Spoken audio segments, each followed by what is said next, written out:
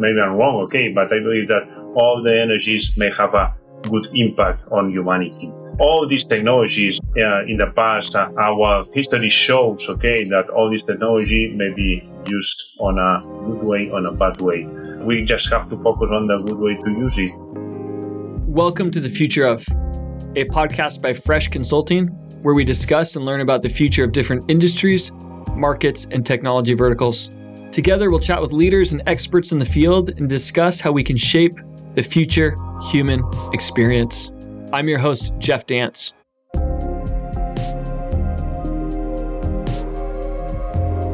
Hello, welcome to the future of satellite internet access and just internet access in general. This is another episode of the Future Of program. I'm here with the founder of Satel IoT and Jaume Santpere. Welcome from Barcelona.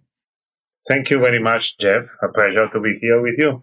Thank you. For the audience, to get to know you a little bit better, can you tell us more about your background and your experience with, telecommunications and satellites?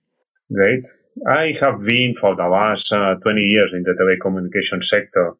I started in rural internet.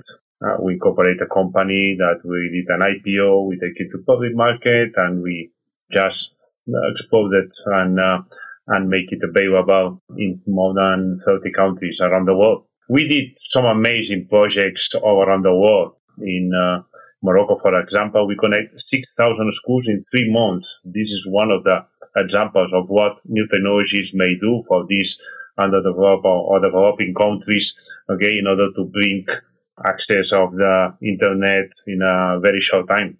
Thank you. That's fascinating. So you've been the founder of several companies in the telecom kind of space and satellite space. Recently, you founded and are leading Satel IoT. Tell us more about this company. I understand you guys recently launched one of your satellites on the Falcon 9 rocket just this month. Tell us more about that and more about your company. Yes. In the world, okay, there is 2 very differentiated regions. Okay, 15% of the world has mobile connectivity, and inside the mobile connectivity, you have the capability, you have the possibility of connecting something, a tracker, a sensor, for a very low price. This means that in the middle of city, you could have a tracker for $5 and $1 a month. This is the 15% of the world where is mobile coverage. In the other 85%, there is only satellite coverage.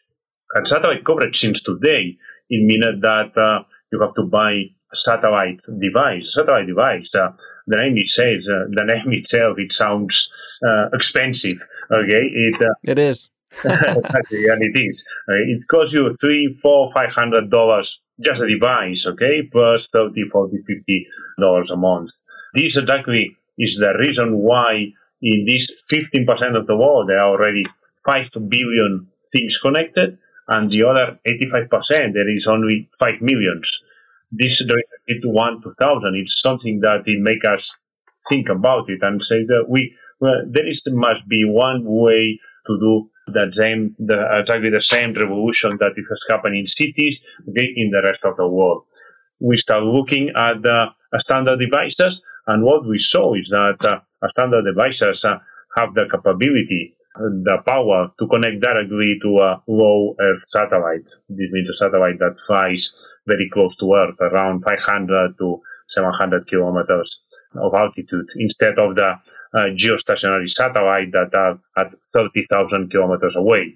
Then the software needed to be modified, but one huge expertise that we have on our company and with my colleagues is the 3GPP. The 3GPP, this strange name, stands for the global organization that set up the standard for the mobile industry. Then we have been for the last 3 years contributing to the standard, and last year, June 2022, finally the new release of the standard was approved that allows at exactly the same $5 device that we're explaining in this 50% of the world, it will work in the other 85%.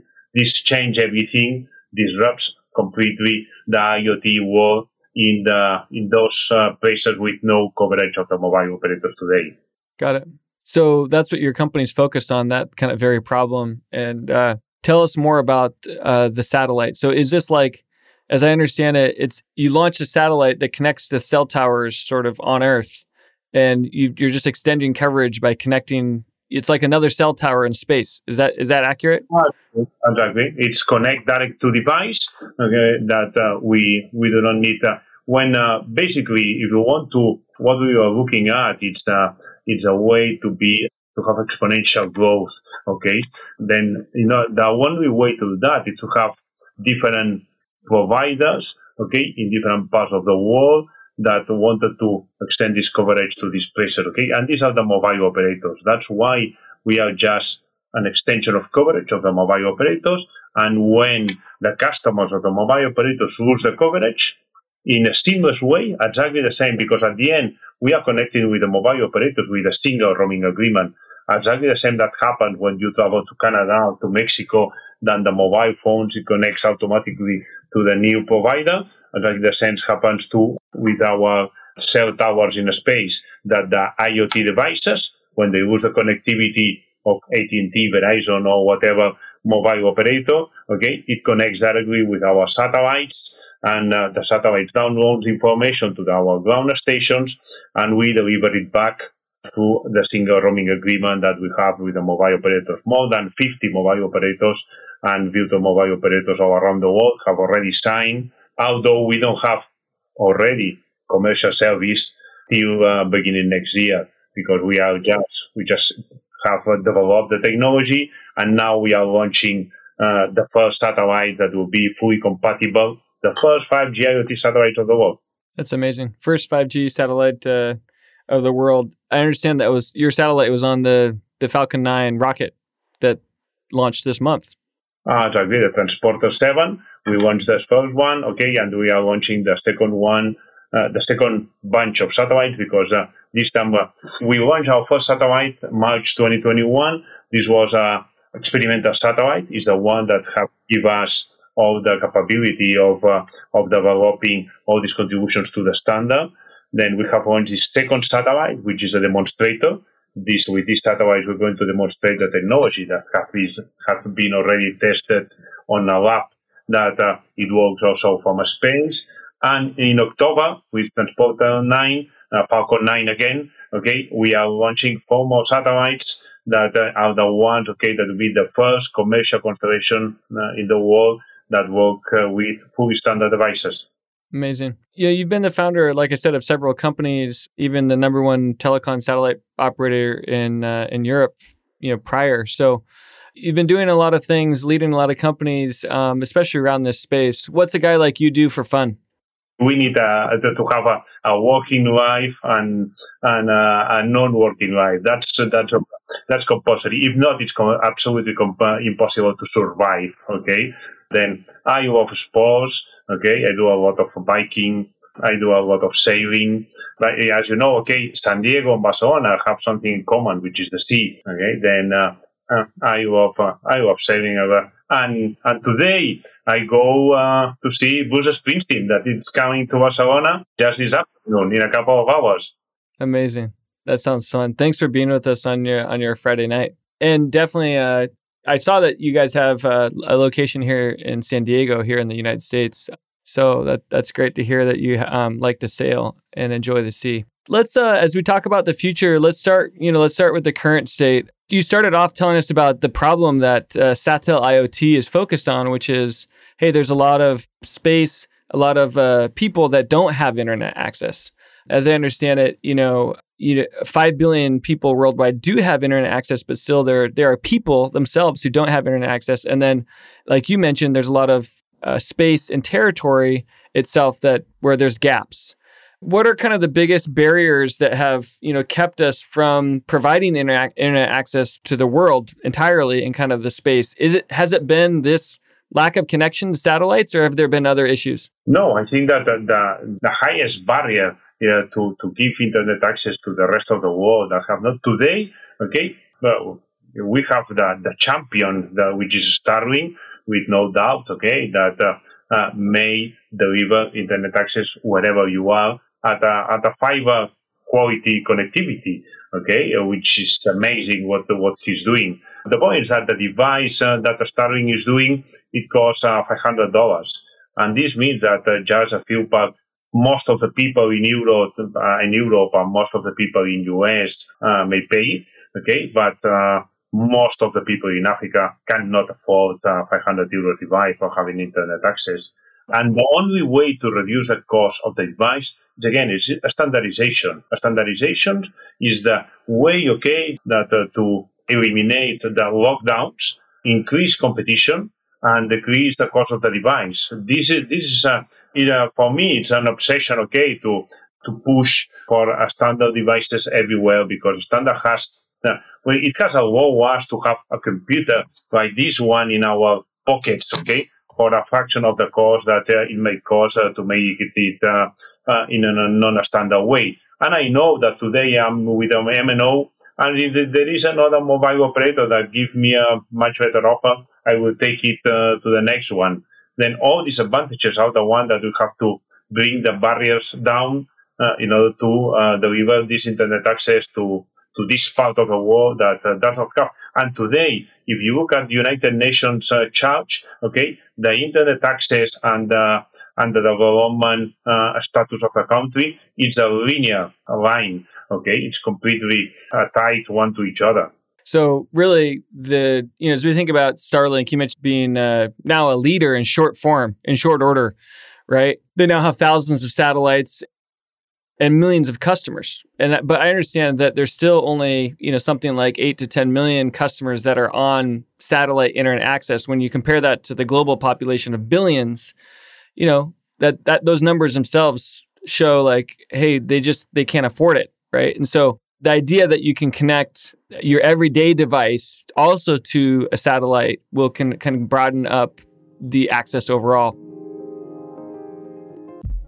In addition to the conversation we had with our guest on today's episode, we asked another expert to provide their insights on the future. Hi, my name is Nissa Van Meter, and I'm a senior electrical engineer with Fresh Consulting. I think geographical diversity is probably the biggest barrier for getting reliable global internet access.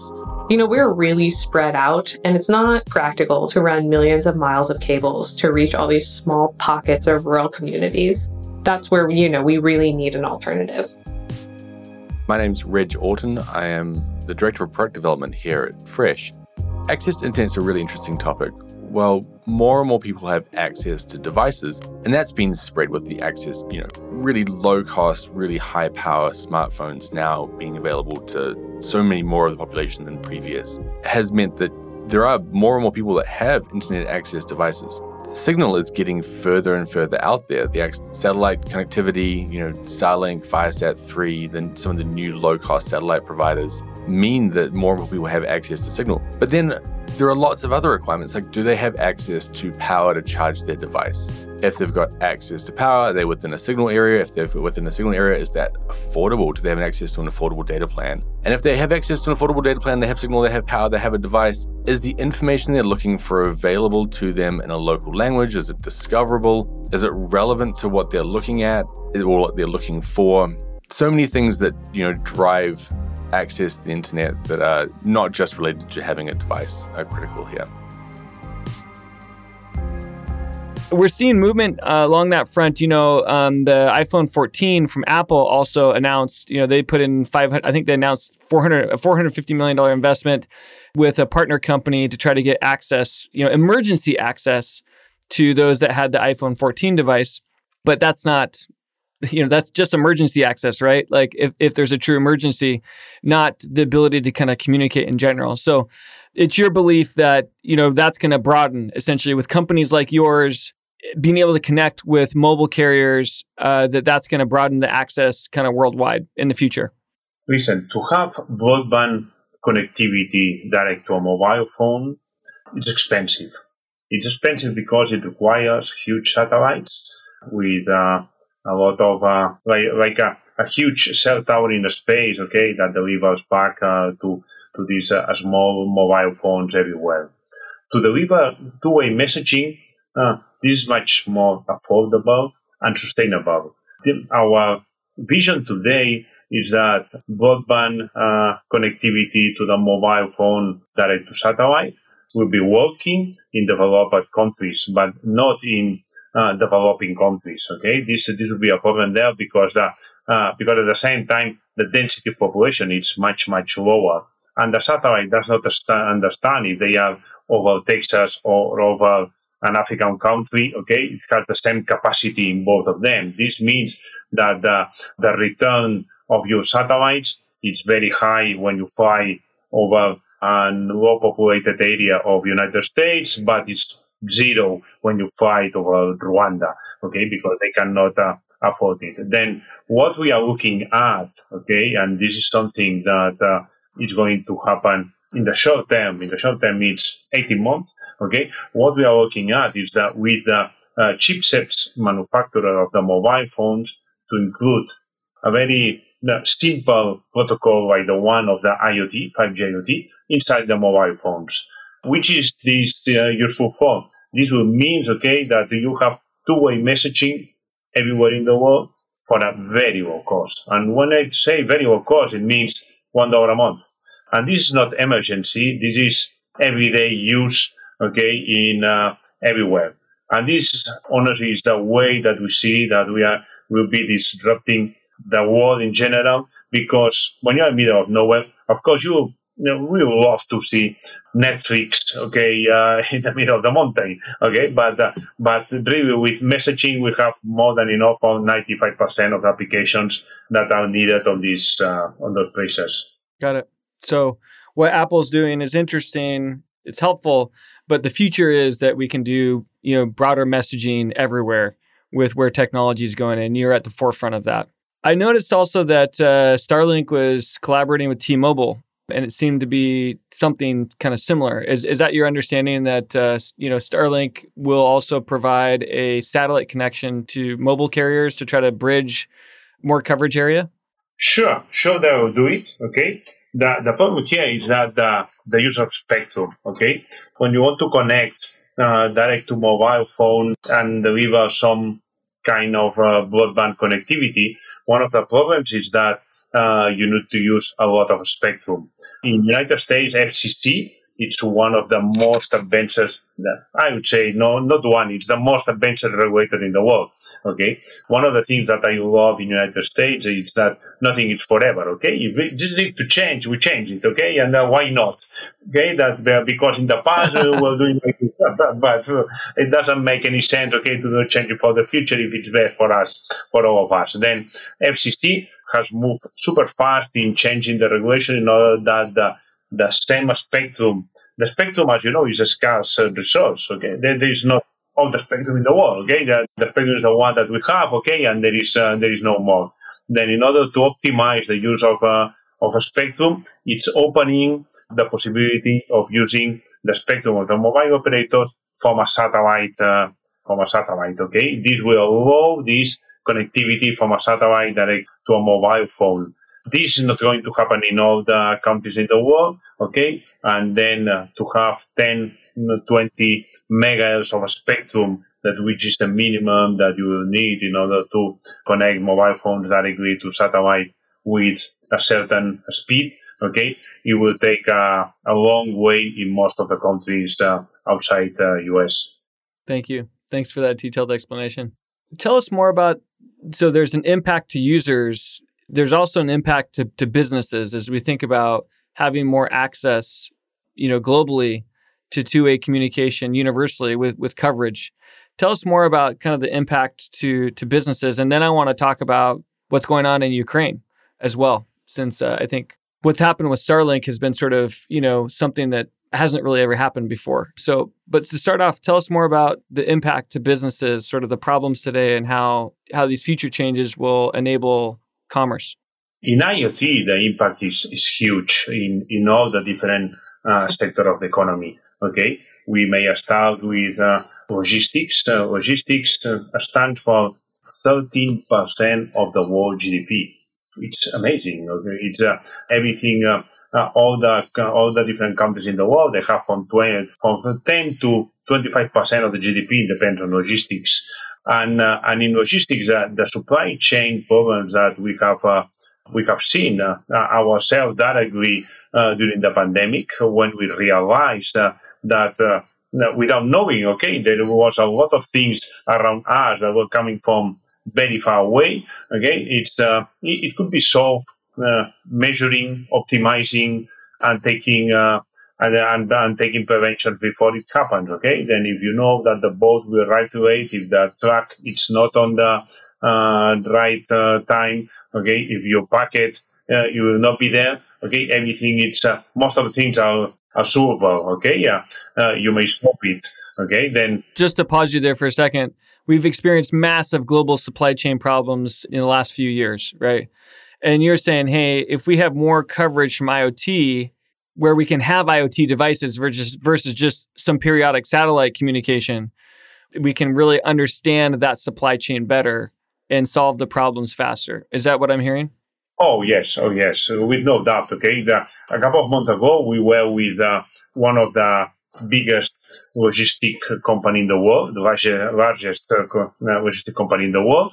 Okay, they have around 500,000 refrigerated containers. Okay, all of them they have 5G IoT connectivity. Okay, to know the temperature, the humidity, the doors open, and the geolocalization.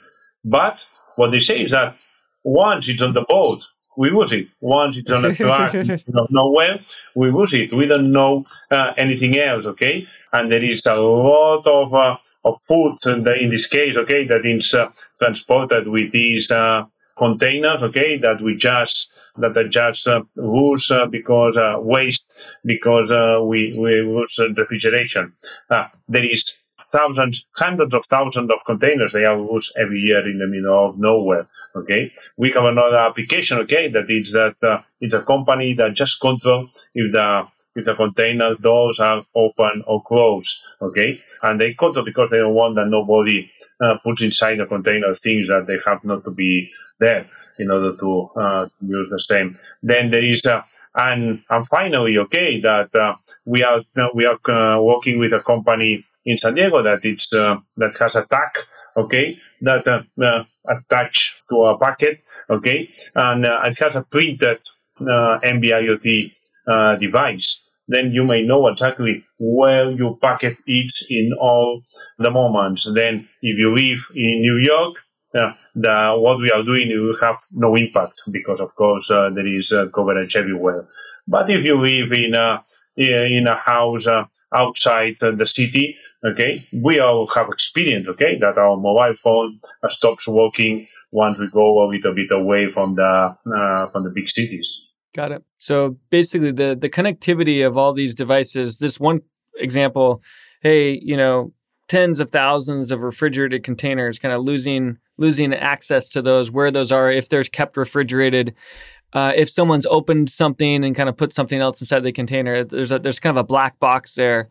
And so that example is huge given how big the supply chain is and logistics is for the GDP of the world, given the world commerce that's happened. And what are some other industries that have like massive problems like this? Can you speak to just broadly some other industries, maybe agriculture or others? Oh, agriculture. Agriculture, what we have, the amazing part of everything that we are doing is that it's not something that we need to develop on the ecosystem. There is people that is already using the same sensors, the same devices, in places where there is connectivity. And what they have experienced is that they use 40% less water, which is wow, because there is a world problem with water consumption. Okay, the much less fertilizers, and at the same time they increase the yield of the agriculture. Why? Because you use, when your crop is going to get yield, okay, much before it happens. Then all this combined, okay, it creates a huge impact on agriculture as is today. Okay, the problem today is that in most of the places there are countries like Brazil. Okay, we were with Roberto in Brazil. Brazil has 25% of the GDP depends on agriculture. US, it also has an agriculture industry which is huge. Okay, in cattle management catalog management, it's amazing what that we have. We don't have because we don't manufacture devices, okay? But there is around 50 companies in the world that already manufacture devices for catalog management. It's a collar, okay, that it measures all the constant vitals of the cow, okay? They know if they eat, if they don't eat, if they move, where it is, if it gets pregnant, it's not, okay? All this is the different industries, okay, that, well, there is a huge impact. All these industries that are outside the coverage of the mobile operators, because the others, they're already digitalized. These ones that need to be digitalized, fishing industry, and all the maritime. Just think on life jackets that may be geolocalized, okay? You know the number of hours that our army, okay, or our safeguards spend trying to localize where there is somebody that has fallen down from a boat. It's awesome, okay? Then with a $5 device, you may know where exactly is the people that has fall down in the middle of nowhere. You mentioned some really big statistics about how, major macro industries can be affected. If I were to give kind of an analogy, is this more like, as you think about the human being and healthcare, there's a big push for preventative medicine, where it's like you can monitor things before they happen. So you don't get to the end and all of a sudden you need a massive surgery because you have cancer. Or whatever it is, you have a major heart condition. It sounds like a lot of these use cases you're describing are like, hey, if we have more intel, more connectivity to these disparate areas, then we can prevent a lot of waste and improve, a lot of the outcomes because we have the intelligence to monitor things more real time. Is that a kind of a good macro analogy? That's perfect. It's the digitalization of this 85% of the world that today it cannot be done. Okay, today satellite communications are just used for critical IoT applications. You have a $12 million truck in an open air mining resource. That's perfect because you don't care about the cost of the satellite device. But when you have millions or hundreds of millions of cows, it's impossible to control all of them at this cost. I think one of the often overlooked industries that will really benefit from a more broad coverage internet access is the utilities industry, specifically the electrical grid. In the United States, we have millions of miles of power lines, much of which are running in, unpopulated areas through the mountains, the deserts, and the forests. Having a widespread and also low-cost connectivity option is going to open up all kinds of logistics, maintenance, sustainability technologies to support and hopefully to improve one of our critical national infrastructures. Edge caching, CDN, and hyperlocalization have had a huge effect on how to distribute content down to users, and also how to reduce the cost. So we're seeing now Google caches, Cloudflare caches, AWS caches are now popping up, not just internationally, not just between countries. We're seeing them across the nation. We're seeing them down to the city level where, AWS and Google are putting in caches that are distributing content and caching content right down, at the ISP level. And that's helped reduce the cost of delivery. When you see that, up to 80% of that content is cacheable when you're looking at streaming content, when you're looking at social media content. And one of the things that we were looking at Brick was how can you even push that further? Can you get that content? Can you get relevant content cached and available at a very, very low cost and high speeds and high bandwidth down at the village level or down, even can you cache in someone's house? Can you cache in public transit? And again, that helps reduce the cost. It helps improve the speeds, and that means the backhaul is more capable. Google released a statement recently that they anticipate they won't be long before the fiber networks between countries won't keep up with the amount of data they have to move between their data centers. And, that even translates down to how do they do the cache fills down at the national scale POPs? How do they do cache fill right the way down to the city level? And so in order to get people more access, we need to look at how do we improve that whole value chain from, just pure data centers to the transit networks to the CDNs and the edge caches, and then the last mile as well. Going back to, the war we've been experiencing between Russia and Ukraine, really interesting to see how an entire country could kind of almost go dark and lose serious connectivity. But then, within short order, you could bring in a satellite provider and set up, thousands of terminals. As I understand it, there's as many as 20,000 terminals now, Starlink terminals in Ukraine, providing internet access where they otherwise were, in the dark, and even just normal human beings couldn't connect and say, hey, I'm safe, or, critical strategy kind of operations couldn't communicate one with another. Do you have any comments on that? Because I think that's it's a sort of a groundbreaking thing that happened in the last, 12 months. Yes, our technology, that is the Internet of Things. It has a special application on the battlefield. Okay, the Internet of Battlefield Things, as you've seen. Okay, one of the main problems in Russia army was logistics. Okay, to move all these assets to a new country, it requires a huge amount of intelligence on the field. Okay, and of course, when you are not in your country, you cannot rely on the telecommunications of other countries. Then Internet of Battlefield Things is something that we are looking at. It's something that we are super prepared, because what we are doing, we have several projects in order to securitize the communications, because of course this is part of the key point. We are involved in several projects about QKD, about quantum key distribution, in order to securitize 3GPP or 5G telecommunications, in order to be used to just track all these assets. Doesn't matter if it's a refrigerator, if it's a tank, or if it's a soldier. Okay, all this part of the logistics, and there is a lot much more than just a soldier. It's all the food, that you need, all the fuel that you need to fill the tanks. Everything, all this part. It's one of the parts that I think that Russia it's missing, and it's one of the big problems that they have found, that they were not prepared logistically to afford it. If your convoy goes dark and you don't have fuel or food, right, there are serious issues. And so the battlefield of kind of IoT connectivity, and then the satellite being a part of that is a big part of a big part of any country's strategy if they're in war. Yes, for sure. The connected soldier, it's one part of the question. But having connectivity, having secure connectivity there, it's a huge important one. So we can't talk about, changes to internet accessibility and not talk about low Earth orbit satellite internet. Here in the United States, for the first time, we have a consumer internet service that's delivering high-speed, reliable internet to rural communities. Starlink has essentially kickstarted a new race to tap into the rural market. I'm really excited to see more competitors in this space, pun intended.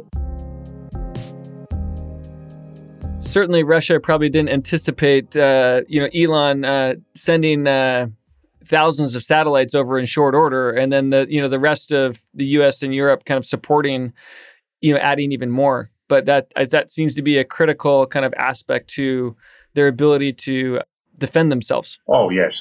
Communication is vital. And when you know that knowledge in the field, it's something that is super valuable in these cases. And I think that Russia here has have feel themselves completely in the dark compared to the light that all the Starlink communication has given to the Ukrainian people. Yeah. Certainly, this is a stark example where we're talking probably tens of thousands of lives have been at stake as a result of this type of connectivity, or at least their well-being at a minimum, right? Let's shift to the future a little bit. So there's a lot of groundbreaking things happening right now. We've seen what's happened with Starlink in the last few years. You guys have just launched, your second major satellite, and you have many more coming to try to bring cheap internet access and IoT access to 85% of the rest of the world. There's other, telecom providers that are trying to connect with satellites, given that there's so much to gain from this sort of connectivity, especially if you can do it at low cost. You mentioned countries like Africa and the barrier for them accessing, what's going on with the rest of the satellite providers. But what is it, if we have this sort of groundbreaking things happening now, as if we were to look to the future, 15 to 20 years from now, what do you envision? Obviously, access would be a big part of that. But tell us more about your vision for the future, because you're a pioneer and you are, you're someone who is creating the future right now. Tell us more about what you envision. The digitalization of the world is something that is going to happen with a super low cost connectivity, which means, that when you turn up or down a light, you don't think about how much does it cost this light to light you, and exactly we are going to have around 20 IoT devices connected for each mobile phone. And this means that all these health problems that we're envisioning, the personal IoT will be part of our life and everything will be connected. There is a lot of intelligence, a lot of things to win, if all the different objects around us, it's perfectly coordinated. And this will be thanks to the communication, to the mobile communication and satellite communications. There was something that is super curious, that for the last 20 years, we have had a Mobile World Congress in Barcelona and a satellite in Washington. This is not happening anymore, Satellite and mobile connectivity will be just one, merging seamlessly in one transparent network that will cover all the world. Wow, that's amazing. Any other thoughts on the future as we anticipate, we try to forecast what's coming? What's coming, what's coming is the satellite industry is transforming super fast. New space, there is already hundreds, not hundreds of thousands, but tens of thousands of satellites flying around us. This will be increasingly. The newer Starship, will decrease again in a disruptive way the cost of putting things in space. The moon, it's the first, that for sure we will be living there, We'll have a permanent base on the moon, and in the telecommunications on the Earth observing, you'll be also amazing changes, when you may have a 2 meters vision anywhere in the world in real time, this change again a lot of the way that we react. This will impact with no doubt on the environmental. The world, one of the things that all of us we have to, when you start a new disruptive business like the one that we are doing, you have to think on both ways, how to be a sustainable, a super profitable business, but at the same time we all have to be aware that our planet have a lot of challenges, and we may be part of the solution. Our technology per se, it allows to save energy, water, optimize for production, etc., and reduce CO2. But at the same time, what we are doing, when you have a global constellation, you have global coverage and a lot of capacity everywhere. And there are some places where the best way to use this capacity is to offer it to NGOs. That's exactly what we are doing. We are signing with NGOs all around the world. We have already signed with NGOs, amazing NGOs like SOS Amazonia, that it takes care of the forestry, or World Wide Fund that it does tracking of endangered species in order to offer them free of charge connectivity in these places. And this again, it's disrupting, and it's something that it will change completely the way when we may track the 100% of the endangered species that there are out there, because it will be free of cost for them. We expect, that have a huge impact on the future of our planet.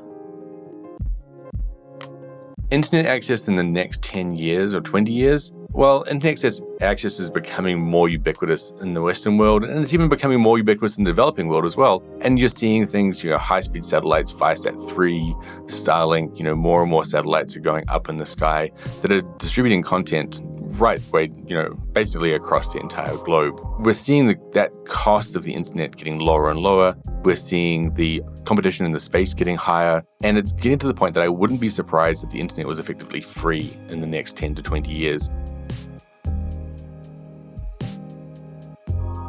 One of the things that's been trending a lot this year worldwide has been AI and generative AI. And as we think about IoT, we talk about things being smart because they're connected, but I would say just because they're connected doesn't mean they're smart. It enables us to have the data so we can get smarter, But it seems like this confluence of AI, generative AI, is on kind of another rapid rise where it's really picking up traction. How is that, how have you guys thought about, AI and these, two kind of things converging as we think about the future? It's without AI, massive IoT connectivity is useless. Okay, when you have a weather station in the middle of your crops, okay, it's easy, okay, because you could look at it every 1 hour, okay, and know if it rains, if not. But when you have 10,000 sensors, it's impossible, okay? You need AI, okay, with all the algorithms that detects when you need to fertilize, when you need to waterize, and when you need to do something, okay, in your field, okay? Then AI and massive IoT, it goes hand by hand because without the sensors, you don't know what's happening, and without AI, you don't know which is the result of what you are measuring. All these tens of thousands of sensors that you are putting on the field. Got it. So the AI and machine learning will make all of this data more usable. I think that's one of the key things we saw with ChatGPT recently, just a small sliver of AI, but the generative AI aspect of putting a conversational interface over a large language model, it just made all that information a lot more user-friendly. So if we take that analogy and say, okay, hey, we're going to create similar sort of conversational AI, user-friendly information over these large data sets, then I could envision that also making things progress a lot quicker. Because like you said, it's one thing to have all that data, but it's useless unless you're really interpreting it and making it actionable, right? That's exactly what's happening, okay? With all this data, we may start learning a lot, okay? We may react much faster, and we may get conclusions for the results. And this is a virtuous circle that it fits itself, okay, and makes things much better every day. Got it. You mentioned billions of IoT devices, and I think I heard somewhere you mentioned maybe 5 billion IoT devices. I've read somewhere there's as many as 10 billion IoT devices. It might depend on what's described as an IoT device, but given that we have this proliferation of access coming and the notion that you will need devices to kind of connect and to monitor, do you have any forecasts of like how many IoT devices we'll have in 10 years or 20 years? Is it going to be an exponential curve? Yes, the measurements or the forecast that we have been seeing is that by 2013 it will be 200 billion IoT devices. 200 billion. 200 billion, okay? And these are all kind of small ones for your dog and your cat and your bird and your refrigerator and your bicycle and your boat and your windsurfing, everything, your life jacket, of course your watch, everything will be measured, everything. It's at the same time, okay, privacy, it's a concern, okay. All this data, we have to take care of it, okay, and we have to be really aware of all these risk with countries not so friendly with the data of others, okay. That it's really something that we have to think that this has no importance, okay. That nothing happens. It happens, okay, and the government here has to take a hard role on it. That's interesting. So just high level, if we're at 5 billion or 10 billion now, we're talking a 20 to 40x increase by 2030 in roughly 7 years. It's going to be a massive increase in IoT devices. Massive increase. IoT devices everywhere because the IoT devices are getting cheaper and cheaper. When I was talking about the tag, okay, they want to have a tag for $2, okay, a $2 tag that you may track everything, okay, that doesn't matter. Whatever you want. Yeah. Why not put that on 100 of your things and have your own digital twin home, right? Or the digital twin of your business. If you can track everything, then that's huge. That's huge. Temperature, monitor the temperature of the different rooms, okay, it will be that easy.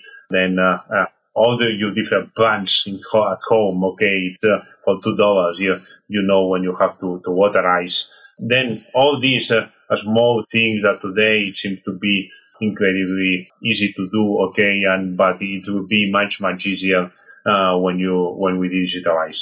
Manage your ecosystem at home, manage the digital twin maybe of your business, especially if you're in a business that has any environmental aspects or material aspects. Material handling alone in construction is huge.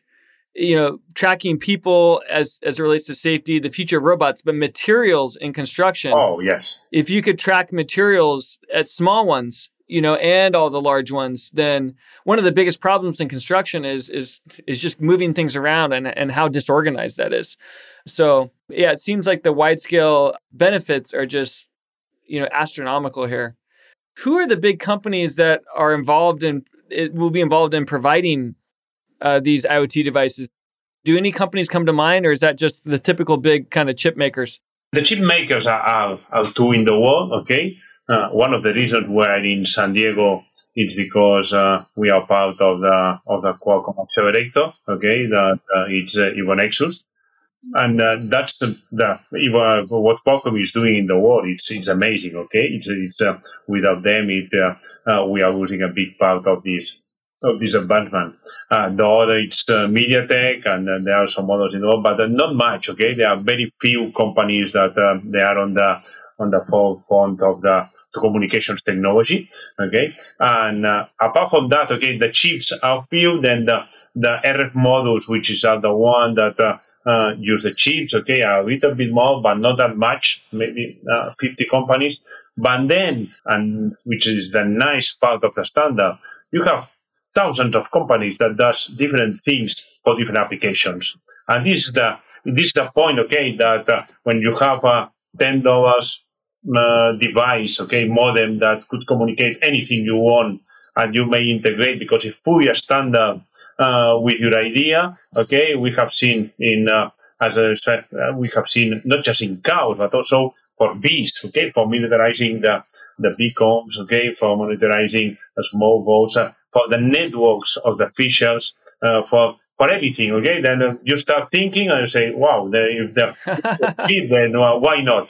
All you need to do is think, and then you can think of like, okay, well, yeah, why not track this if it's truly affordable and it can provide me more intel? That makes sense. It's been fun to kind of pontificate a little bit about where the future is going, but I think it's grounded in what's happening now. There's serious movements with like you said, these chip manufacturers, with the standards providers, with the satellite companies, with AI, with the server companies. And it's all it's a compilation of things that's really coming together, at scale. I want to, as we think about kind of wrapping up, I want to go back to you personally a little bit. You founded a few serious businesses. What drives you? Like, what keeps you driving towards all this next level innovation?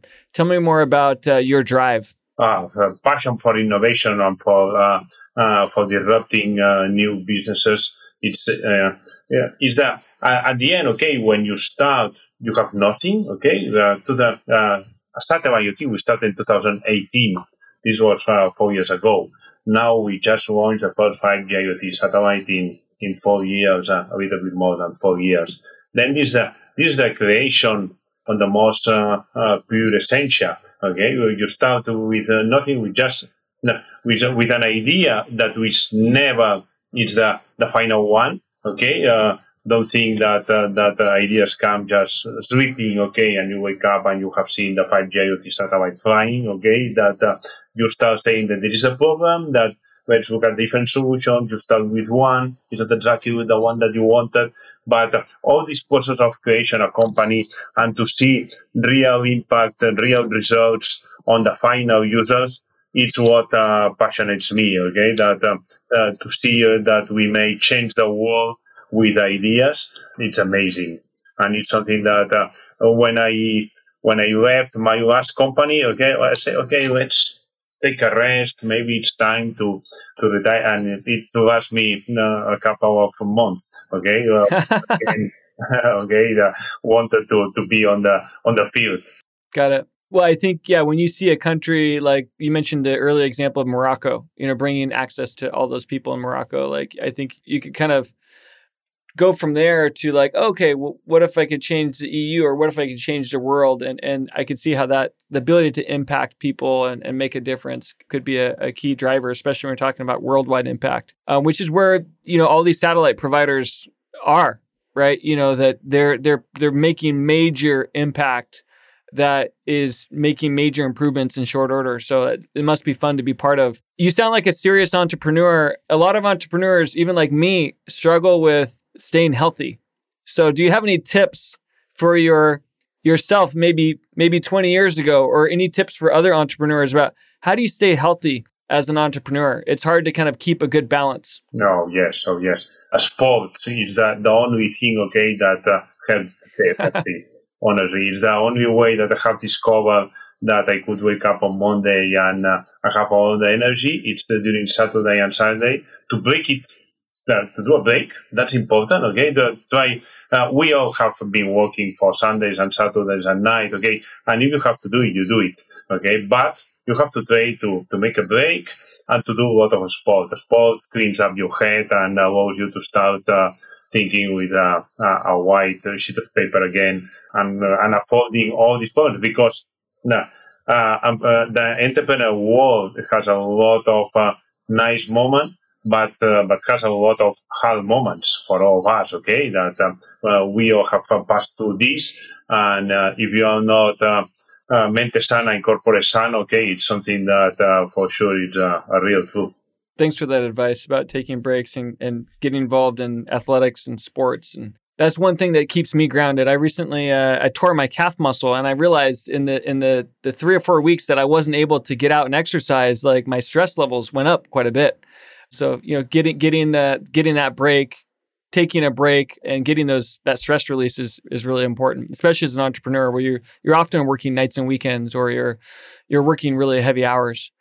As we think about the future, technology kind of has a life of its own a little bit. We talked about how fast things were moving across a few different spaces, not to mention what's happening with telecom and satellite. Even though it takes a lot of work with, government agencies sometimes to change a standard, technology is still, it moves so quickly.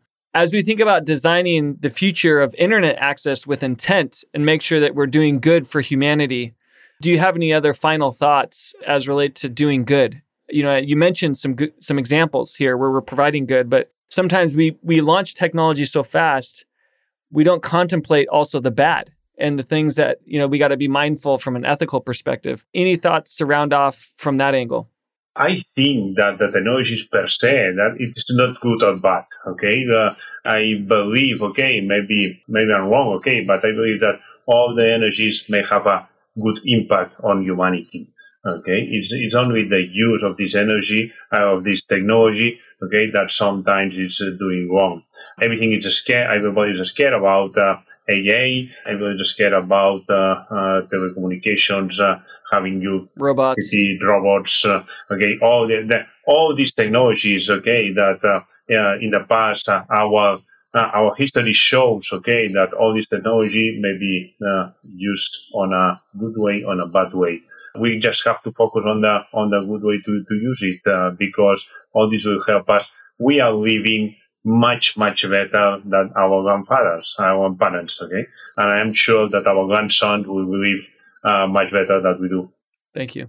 Appreciate that advice. And I agree with you that technology can be good or bad. And it's our prerogative and our imperative to focus on the good and shape it, as pioneers in the space. Djalma, it's been a pleasure to have you on the show, to learn from you, and thank you for being a pioneer and an innovator. And we're looking forward to watching SatTel IoT and watching it grow and seeing how you can change the future. I'm sure that we'll talk again soon, okay, since we keep launching more satellites. It has been a pleasure to have this time with you. Thanks, Jeff. The Future of Podcasts is brought to you by Fresh Consulting. To find out more about how we pair design and technology together to shape the future, visit us at freshconsulting.com. Make sure to search for The Future of in Apple Podcasts, Spotify, Google Podcasts, or anywhere else podcasts are found. Make sure to click subscribe so you don't miss any of our future episodes. And on behalf of our team here at Fresh, thank you for listening.